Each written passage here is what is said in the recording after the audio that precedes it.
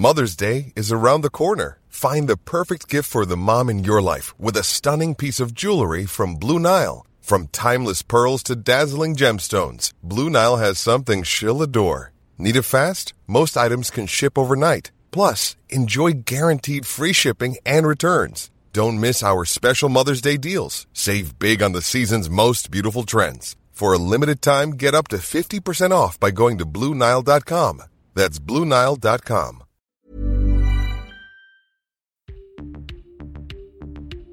What's up, guys? Ryan Sprague here, and I'm just dropping in to remind you about our Patreon campaign. Somewhere in the Skies is always free to consume, but it's not free to create. So if you want to help the show on a monthly basis, we have tons of rewards for you in return, including shoutouts on the show and website, bonus content and episodes, and free merch. Want to be my guest or pick a topic for the show? You can do that too. So if you'd like to learn more and to help support the show, visit patreon.com/somewhereskies. Thank you, and keep looking up. Today on the show, we're celebrating the 53rd anniversary of the Shag Harbor UFO crash landing.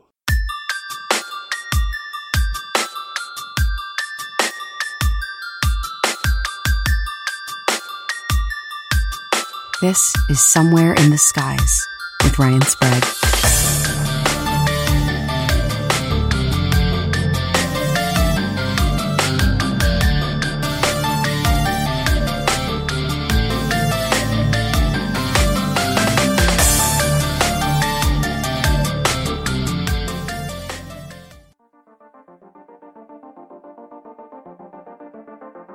It's a small fishing village in a modest Canadian province. It's not a place you would expect to host one of the most well-documented UFO incidents of all time. Yet, in October of 1967, Shag Harbor became the Canadian equivalent of the historically omnipresent Roswell incident. On this 53rd anniversary of this Canadian incident, let's take a look back at just exactly what happened in the waters of Shag Harbor, its relevance and eerie similarities to the Navy UFO encounters in recent years, and where this case lay in the annals of UFO history. It was October 4th, 1967. At approximately 7:15 p.m., Air Canada Flight 305 pilots, Captain Pierre Charbonneau and First Officer Robert Ralph, were flying above Quebec, about 180 miles west of Nova Scotia. Everything was perfectly routine until they noticed something trailing their plane. They witnessed a massive rectangular-shaped object, orange in color, gliding through the skies. Trailing the rectangle were small orange orbs that seemed almost like a tail to the main object. The pilots watched with growing concern for several minutes when, suddenly, there was some sort of explosion near the rectangle. A large white cloud was left behind, sporadically changing colors from red to blue. 2 minutes later, another explosion occurred, leaving behind a similar cloud of colors. The pilots watched in amazement as the small orbs swarmed around the rectangle, and along with it, descended into a thick cloud cover and disappeared out of sight. Both pilots, visibly shaken, reported the incident when they finally landed. Meanwhile, back on the ground, residents of Shag Harbor would report seeing 4 orange lights in tight formation, flashing in rapid sequence across the night sky. A group of teens that were out fishing noticed that the lights were making a brisk descent towards the water, but instead of disappearing into the murky depths, the lights seemed to float effortlessly on the surface before disappearing into the water. One of those teens was Laurie Wilkins. Here he is describing what he and his friends saw that night, many years ago, in the Nova Scotia skies. It was in the evening, somewhere around 10:30. We was going up through roughly where we are now, here in Shag Harbor, and we noticed some lights, and they would have been from here up that way across the road. Going along, I don't know, can't remember what we noticed at first, but they was going in sequence. 1 would be on, and 2, and 3, then 4. They'd all be on for a second. They'd all go off. And that sequence seemed to start over again. And as we was driving along, it seemed to be going along with us. Can't tell how high it was or how far, but it was high enough in the sky to be invisible. And as we drove along, like I said, it seemed to go along with us. And then as we got up towards where the school is now, it seemed to take a 45-degree angle from going along level to tipping down. And then we had to turn and go more or less north. We was going west along the highway by the school. And we come to where there was a hill and there was a low place. And as we was coming up the hill, as the light was going down, and just before we made the top of the hill, we lost sight of it. And then when we got to the top of the hill, we could see the light in the water. In the meantime, we thought it was a plane had crashed, so we went and called the RCMP from a phone booth in Woods Harbor, and he more or less didn't believe us. And the first thing he asked me is what we was drinking. I said we had then. So anyhow, he did get the phone number from where the phone booth was, and I went to get in the car to leave, and the phone rang. And that's when he asked me where we could meet, where we see it at, or where we could meet. I told him what we call the Moss plant. That's where the little site is that they got set up after the UFO thing now. So we drove back down there, and we got there. We could still see the light in the water, and it was more or less drifting down with the tide. And we must have been there 5 to 7 minutes before the RCMP got there. There was 3 other people with me in the car. So as we watched it drift down, and when the RCMP got there, there was 2 cars. One come first, then the second one. There was 2 in one and 1 in the other, but I can't remember how far apart them cars were, people getting there. And they got out and watched it, and there was a few more people coming. As we watched it drift down, we had to walk to the top of the hill. And we must have watched it 20 minutes roughly altogether, then it just disappeared in the light went out. In the meantime, they'd called the clock tower for the Coast Guard to come, and some local fishermen here who'd seen it had gone and got in their boat or heard about it and went out and started to look to see if there was any wreckage or anything, and we never seen nothing. And anyhow, so the next day, so that night, the Coast Guard caught it then. It was the 101 coming to Prospect Point. I got in aboard that and went out, me and some of the Mounties. We went out to look, see if we could find anything. We've seen no wreckage of no whatsoever. So. Another witness who'd been fishing quickly phoned the RCMP to report the crash of an aircraft. The police dispatcher brushed off the young man, believing him to have been inebriated. But soon, over a dozen other calls flooded the station. Police immediately went out to investigate. Unbeknownst to the Royal Canadian Mounted Police, Constable Ron Pound was patrolling an area near the alleged incident. He witnessed the 4 orange lights moving at tremendous speeds. As he himself sped up his vehicle, he believed the 4 lights to all be connected to a single aircraft, and estimated it to be about 60 feet in length.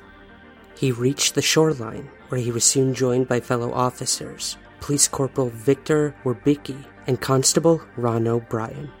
Along with over 30 other witnesses, they all watched as the orange lights slowly changed to a yellowish tint and moved eerily slow across the surface of the water, leaving a similar yellowish-colored foam in its wake. Some witnesses claimed to have seen the actual structure of the object, reporting it as dome-shaped. Due to the exhaustive dedication by MUFON investigators, Chris Stiles and Don Ledger, they were able to compile a list of first-hand witnesses and individuals involved with the search and recovery efforts. What follows appears to be the most accurate timeline according to their research. The Canadian Coast Guard was called to the scene, but before they could arrive, 2 RCMP officers had already secured local fishermen's boats and headed towards the area for a possible search and rescue mission. The lights were no longer visible, but the yellow foam remained. The officers and fishermen who assisted all said that the foam was like no sea foam they'd ever seen before, much thicker than anything that could be caused naturally. They had to cut their way through it just to look for survivors of the supposed crash landing. After several hours of searching, nothing could be found. The RCMP, along with the Coast Guard, contacted their local NORAD station and the Rescue Coordination Center, asking if there'd been any reports that evening of a missing aircraft, either civilian or military. They had nothing. The following morning of October 5th, the Canadian Forces headquarters sent out specially trained divers from the Navy and RCMP to systematically search the seabed in the alleged area where the crash had occurred. They searched for several days, but found absolutely nothing. Local newspapers began to circulate speculative theories of a Russian spacecraft, submarine, or spy satellite being the enigmatic culprit. There were also rumors that the United States had launched their own investigation into the incident. On October 9th, 5 days after the mysterious object sank off the shoreline and into the abyss, the search for the craft in the water had been called off. After extensive efforts turned up nothing. Of course, some will argue that evidence could have been found and was concealed from the public eye, which is somewhat plausible, especially when one considers the fact that there was a secret U.S. military base monitoring subterranean and underwater frequencies for Russian submarine activity just 30 minutes from the crash site. The search for the UFO at Shag Harbor was conducted during a highly charged period in Canada's history. The space race was on, and so was the Cold War. Russian submarines were known to frequent the East Coast, and the Americans were testing all manners of devices to spy on their common foes, including crude spy satellites that ejected film canisters at high altitudes. While the official records provide no explanation for what happened, there are vague clues pointing to another incident about 50 kilometers north, just off the coast of Shelburne. In his co-authored 2001 book, Dark Object, Chris Stiles says he eventually interviewed former military insiders and members of the Navy's Fleet Diving Unit, who told him the orange orb spotted in Shag Harbor had submerged under its own power and traveled to a spot on the seabed off Shelburne. At the time, the area was the location for a top-secret military base, disguised as an oceanic institute. What I was being told by the former military staff that were involved in the search effort was that while a search was going on in the Sound at Shag Harbor, military personnel already knew that the object was no longer there on the seabed, that it had moved away under the water, rounded Cape Sable Island, had gone up the coast and come to rest on the seabed off the coast of Government Point, which was the location of CFS Shelburne, Canada's most secret military base. The facility used underwater microphones and magnetic detection devices to track enemy submarines, but its true purpose wasn't revealed until the 1980s. But when it came to the Shag Harbor UFO incident, this area, known as Government Point, seemed to be yet another place where the UFO made its temporary underwater home. Slowly, the headlines made their way to the back of the newspapers and soon faded into obscurity, as most UFO cases often do. But this certainly wouldn't be the last we would hear of the Shag Harbor UFO story. In 2018, it was announced that Céline Cousteau and Fabien Cousteau, grandchildren of Jacques Cousteau, were heading to Nova Scotia to investigate the incident. As part of their visit, their investigative team would carry out an underwater search to try to locate the craft that could possibly still sit at the bottom of the water. While their deep-sea investigation did not yield a craft or materials, anomalous activity was recorded between their radio transmissions while underwater when in proximity to where the craft was said to have submerged. And even though this new generation of Cousteaus couldn't crack the case, The fact that their investigation revealed other anomalous activity is yet another layer of unexplained phenomena that could be attributed to whatever happened in 1967. And as for anomalies, it should be noted that other weird phenomena has occurred in the area where the object was said to have submerged. Diver David Svet had been surveying the ocean floor of the Shag Harbor for years and claimed he's discovered underwater anomalies, or depressions, in the area where the crash is said to have taken place. The depressions appeared like a dinner plate, with the center being about a foot deep and perfectly round. The covering of this depression was comprised of pebbles, 2 to 4 centimeters in size, but there was no sizable rocks or plants in the area. No sea life either. It looked as though the entire area had been swept clear. Also, in his own personal research, Chris Stiles was even able to obtain several official documents through the Canadian version of the Freedom of Information Act. One of these documents came from the Canadian Armed Forces, which stated, quote, "The Rescue Coordination Center conducted preliminary investigation and discounted the possibilities that the sighting was produced by an aircraft, flare, or any other known objects," end quote. This, along with witness testimony reports through the RCMP and the Department of National Defense, convinced Stiles that something, or some things, were indeed recovered in the waters. Perhaps the most compelling development in the Shag Harbor incident is its striking resemblance to the now famous Tic Tac UFO incident. During a routine training mission in 2004 off the coast of California, Commander David Fravor, a Navy squadron leader, was ordered to intercept an unidentified object caught on radar. While trying to visually investigate this object, which he described as being shaped like a tic-tac, he watched in amazement as the object performed extremely unconventional maneuvers.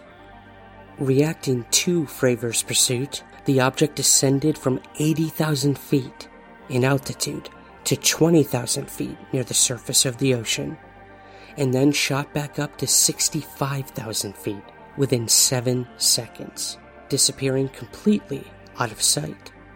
While the Tic Tac UFO and its incredible maneuvers were compelling enough, what Fravor described next was what moved this to not just a UFO, but a possible unidentified submerged object as well. In an exclusive interview with investigative reporter George Knapp, Fravor explained that, quote, "It created a disturbance on the water, uncharacteristic of a helicopter or plane." You watched it for more than 5 minutes. Mm-hmm. You saw it as close as anybody got, and it was doing something really strange over a disturbance in the water. Yes. Was there something in the water? We don't know. So here's what it is. I'll say what drew us to it is it was a perfectly calm blue ocean day, no white caps, and there was white water. The white water was kind of in the shape of, you can call it a cross, but about the size of a 737. So take the 737, drop it, you'll look at it from the top and point it to the east, and we're down to the south of it. That's what the white water looked like. And the Tic Tac was moving around that white water. So we didn't see if there was something below the surface. Because, if it's 10, 15 feet below the surface, it's still going to cause the waves, those swells, to break over the top of it like a seamount. So we didn't see anything below. We just know there was something causing that water to break over the top of it on a perfectly, like a pristine, spectacular San Diego day is what it was. As if it was docking or interacting with something. Don't know. We first came back, so what was it doing? Was it interacting? Because obviously we talked, when we turned around, we couldn't find the disturbance in the water anymore. It was gone. So, normally if it's a real seamount, it's going to be there until, God removes it. So in this case, we said, I don't know, was it communicating? I don't know. I really don't know, but it could have been. So the real question remains, was there a submerged object either connected to the Tic Tac UFO, or literally controlling it? We may never truly know the answer to this question, but we can find similarities with actions taken by the Tic Tac UFO and the object witnessed in Shag Harbor. In fact, The event in Nova Scotia meets at least one of the traits laid out by the former director of the once secret Pentagon UFO program, Luis Elizondo. I'm Sandra, and I'm just the professional your small business was looking for. But you didn't hire me because you didn't use LinkedIn Jobs. LinkedIn has professionals you can't find anywhere else, including those who aren't actively looking for a new job, but might be open to the perfect role, like me. In a given month, over 70% of LinkedIn users don't visit other leading job sites. So if you're not looking on LinkedIn, you'll miss out on great candidates like Sandra. Start hiring professionals like a professional. Post your free job on linkedin.com/people today. There's never been a faster or easier way to start your weight loss journey than with PlushCare. PlushCare accepts most insurance plans and gives you online access to board-certified physicians who can prescribe FDA-approved weight loss medications like Wegovy and Zepbound for those who qualify. Take charge of your health and speak with a board-certified physician about a weight loss plan that's right for you. Get started today at plushcare.com/weight loss. That's plushcare.com/weight loss. plushcare.com/weight loss. Burrow's furniture is built for the way you live. From ensuring easy assembly and disassembly to honoring highly requested new colors for their award-winning seating, they always have their customers in mind. Their modular seating is made out of durable materials to last and grow with you. And with Burrow, you always get fast, free shipping. Get up to 60% off during Burrow's Memorial Day sale at burrow.com/ACAST. That's burrow.com/ACAST. burrow.com/ACAST. Under the Advanced Aerospace Threat Identification Program, or ATIP, Elizondo compiled a list of incredible capabilities commonly associated with UFO sightings. He called these traits the 5 observables. As stated on the To the Stars Academy website, they include 1. Sudden and instantaneous acceleration. 2. Hypersonic velocities without signatures. 3. Low observability. 4. Transmedium travel. And 5. Positive lift. If we are to observe the actions of the Shag Harbor objects, it most certainly hits number 4, transmedium travel. Everything we build is purpose-specific for its environment. A plane looks like a plane, has wings, has engines, has a rudder, has a nose, because it has to be aerodynamic. Yet here's an object that can operate just as easily in atmosphere, in space, and potentially even underwater, and yet it doesn't change its design characteristics. What type of technology could allow that? Any one of these, mind you, would be an absolute game changer for any foreign adversary to have. Just one of them, it would be a game changer. This and several other observables make the Shag Harbor object most certainly an enigma. And while its performance may have in fact been compromised that day in the skies, and eventually in the waters of Nova Scotia, it begs for continued investigation, both by the United States and its northern neighbor. While it remains a mystery, the Shag Harbor incident lives on permanently at the Shag Harbor Interpretive Center. This welcoming center chronicles the sighting in great detail, allowing visitors to view television documentaries, newspaper articles, and an impressive exhibit on outer space. It's quite clear that Canada is not done with this case, and neither are the rest of us. Every year, thousands of people from all over the world make a trek to Shag Harbor, grab some lunch, and take in the Interpretive Center. The town also hosts an amazing annual conference, inviting speakers from all over the world to talk about UFOs, and of course, the Shag Harbor incident. Yours truly was supposed to speak at this year's Shag Harbor UFO Expo, but then the world kinda went on lockdown. So I'm looking forward to speaking in Shag Harbor in the fall of 2021, and I hope to see all of you there. It is definitely worth the trip. So what can truly be said about the Shag Harbor incident? The extraordinary testimonies given to Chris Stiles and Don Ledger were said to be highly credible. However, their names remain confidential to protect them from possible threat or security oaths by many of the military involvement. Therefore, the aforementioned information, just like most witness testimony by military and authority figures, was given off the record. No matter the case, something extremely strange occurred in Shag Harbor on that dark, cold night. It remains one of the most compelling UFO cases of all time, only bringing forth more questions than answers. It's left even the most skeptical minds scratching their heads. It could perhaps be best summarized with a quote from the October 14th editorial from the Chronicle Herald. Imagination, or natural phenomena, seem to be the weakest of explanations. It has been a tough week for skeptics. Here is primary investigator Chris Stiles commenting on the Shag Harbor incident. Several scientists have suggested over the years that UFO advocates should call attention to a single case, one so strong that it can stand up to scientific scrutiny and be established, after all, as a true extraordinary event. I'm not sure that this is the best approach, but I'm comfortable with it. And I'm sure that science is supposed to conclude or do what it would with such a case. However, I believe that the Shag Harbor incident does fit the bill. I don't believe that it's the only possible candidate, but it's probably one of the safest potential UFO cases that could be nominated for such special status. Here's why. Something did happen on the night of October the 4th, 1967. The eyewitnesses know this, the 3 RCMP officers and the authorities who were there on scene and who saw the UFO on the water, they all know this. Many UFO skeptics, including the late debunker Philip Klass, have quietly conceded to me that something extraordinary happened on that fall night so many years ago. The remaining eyewitnesses have moved on with their lives as best they can. Most of the active and serious UFO community busies itself with the latest point of origin theory or research gossip, and yet the Shag Harbor incident remains a mystery. It has steadily gained notoriety and consideration since I began my reinvestigation of the case back in 1992. The Shag Harbor incident has refused to evaporate. No one has recanted their essential testimony. New witnesses and interpretations have appeared over the years, and they've only served to enhance our understanding of the case.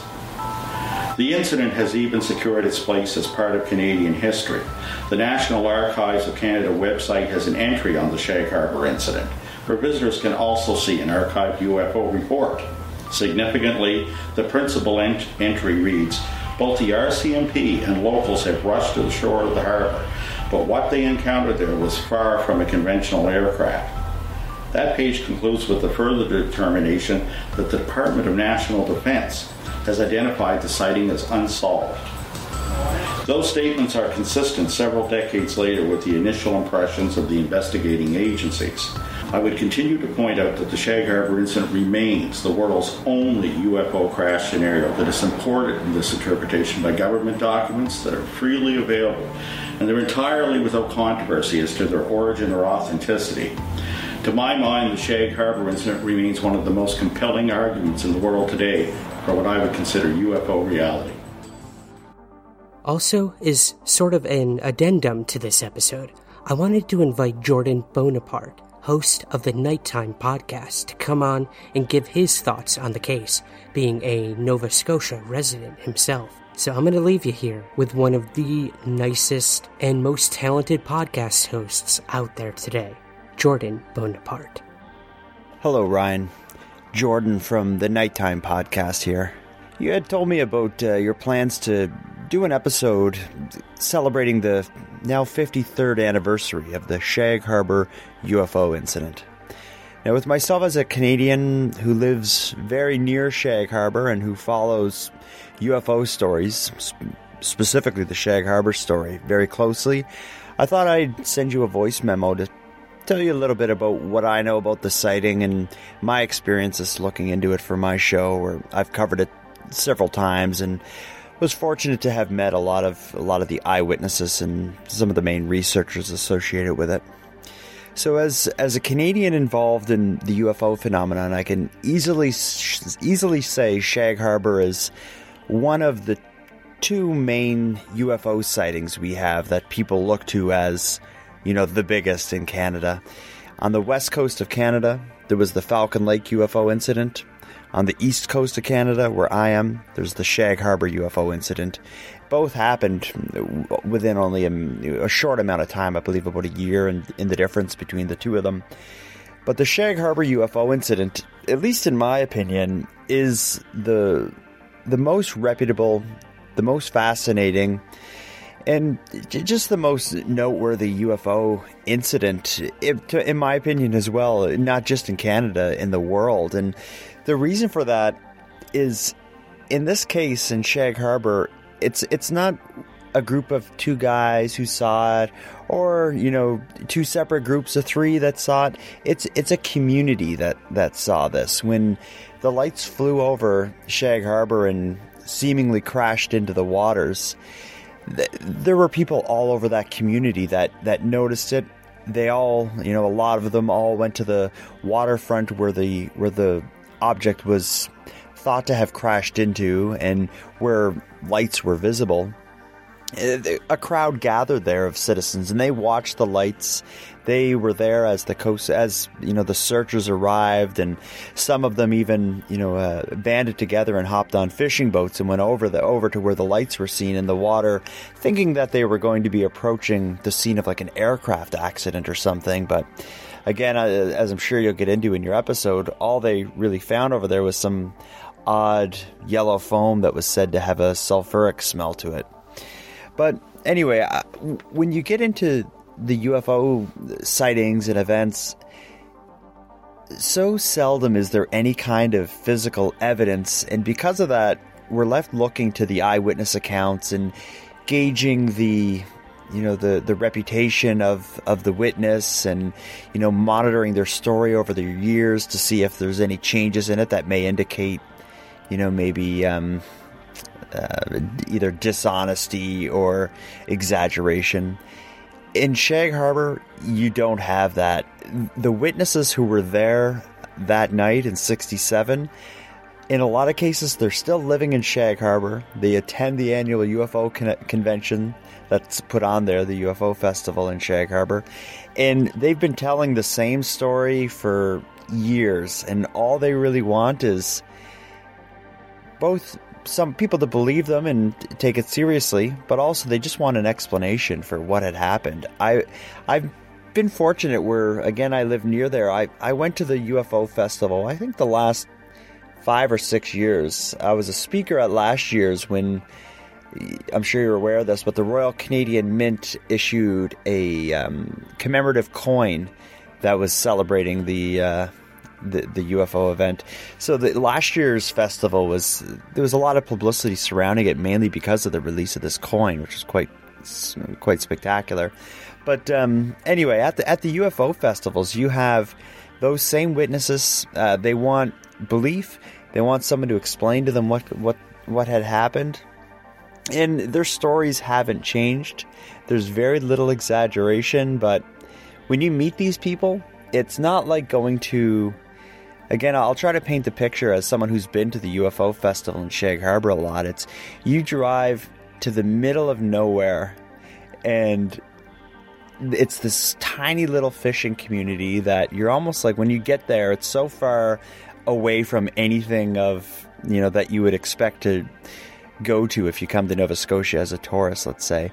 You're driving so far away from that, it's almost, when you get to Shag Harbor, you would almost question why people even live way out there. But what you do find is a odd-looking yellow building with like a sign on the front of it that says UFO Museum. And then there's a little spot where there's on the side, like on the shoreline, where there's a sign pointing over there saying that this is the site of the UFO sighting of 1967. But it's a really cool place, and when you go to the UFO conventions there, it's just at like the kind of a community hall where you'd expect a bingo game or something. But when you get in there, it's not like a Star Trek convention or something with all these strange sci-fi kind of things happening. You see, much like the crowd that would be at a bingo game, you just see all members of the community in there. They all have a story about the night, the UFO flew over and crashed into the water. they're not trying to capitalize on it financially. They're just there to tell their story, and it's almost like going to like a AA meeting, except instead of them sharing the story of, you know, how they started drinking or something, it's, you know, the story of, you know, my dad, he to his dying day swore he saw it that night, or, you know, or I was a little kid and I saw it and I've never gotten over it. So it's the people who listen to your show that are really like the UFO heads, like they gotta make a pilgrimage to Nova Scotia and attend this convention, because I've been to a lot of UFO conventions that seem more interested in selling product and promoting ideas and this sort of thing, or promoting TV shows or specific groups or something. The Shag Harbor UFO Festival is the most sincere and genuine, where it is absolutely just an event where the eyewitnesses are there and the community is there, and they're just celebrating / leaning on each other with the story. So it's a cool spot.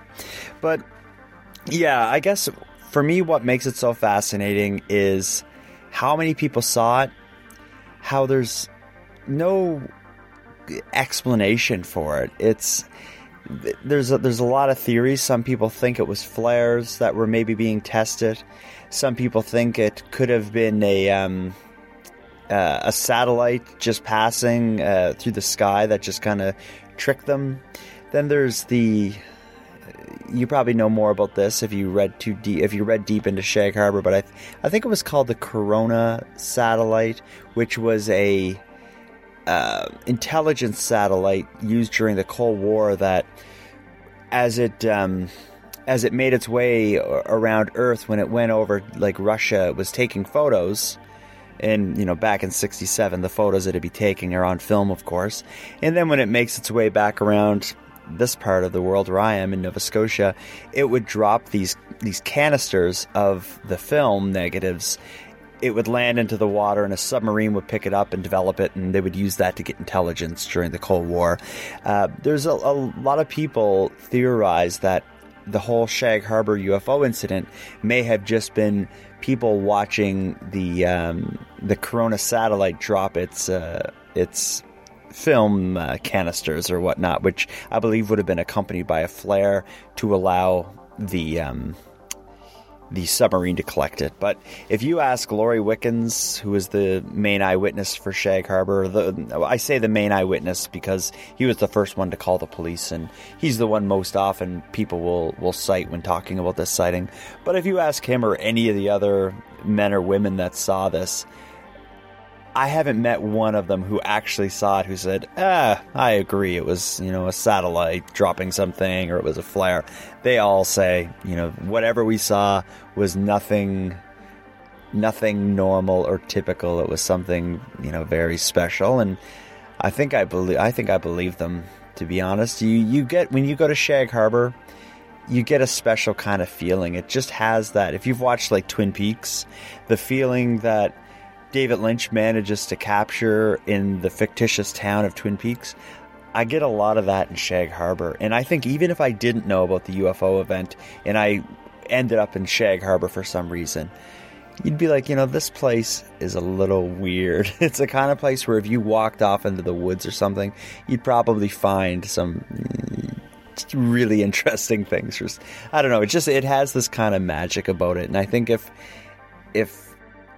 extraterrestrial life, if you believe in that sort of thing, if they were going to touch down on Earth and get up to something, you know, Shag Harbor would be a pretty ideal spot to do it. It's beautiful there.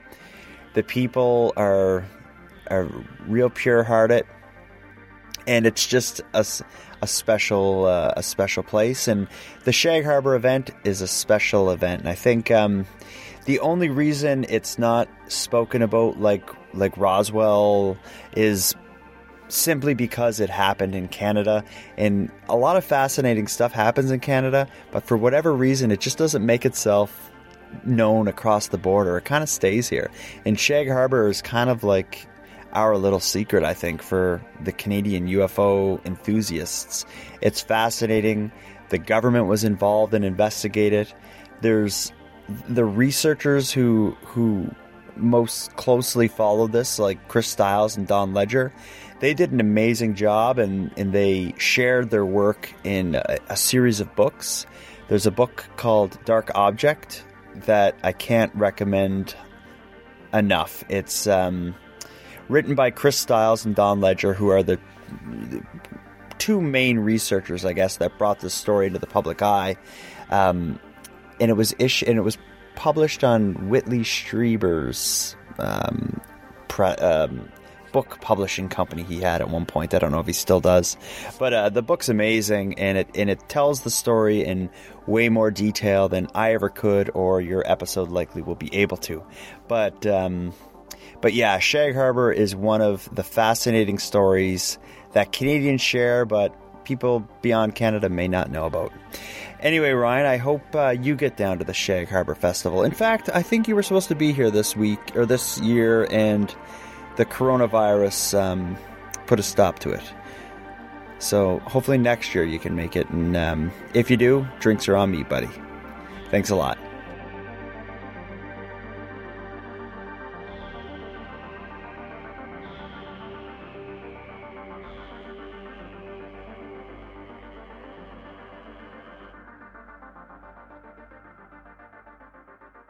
Somewhere in the Skies is produced by Third Kind Productions in association with the Entertainment One Podcast Network.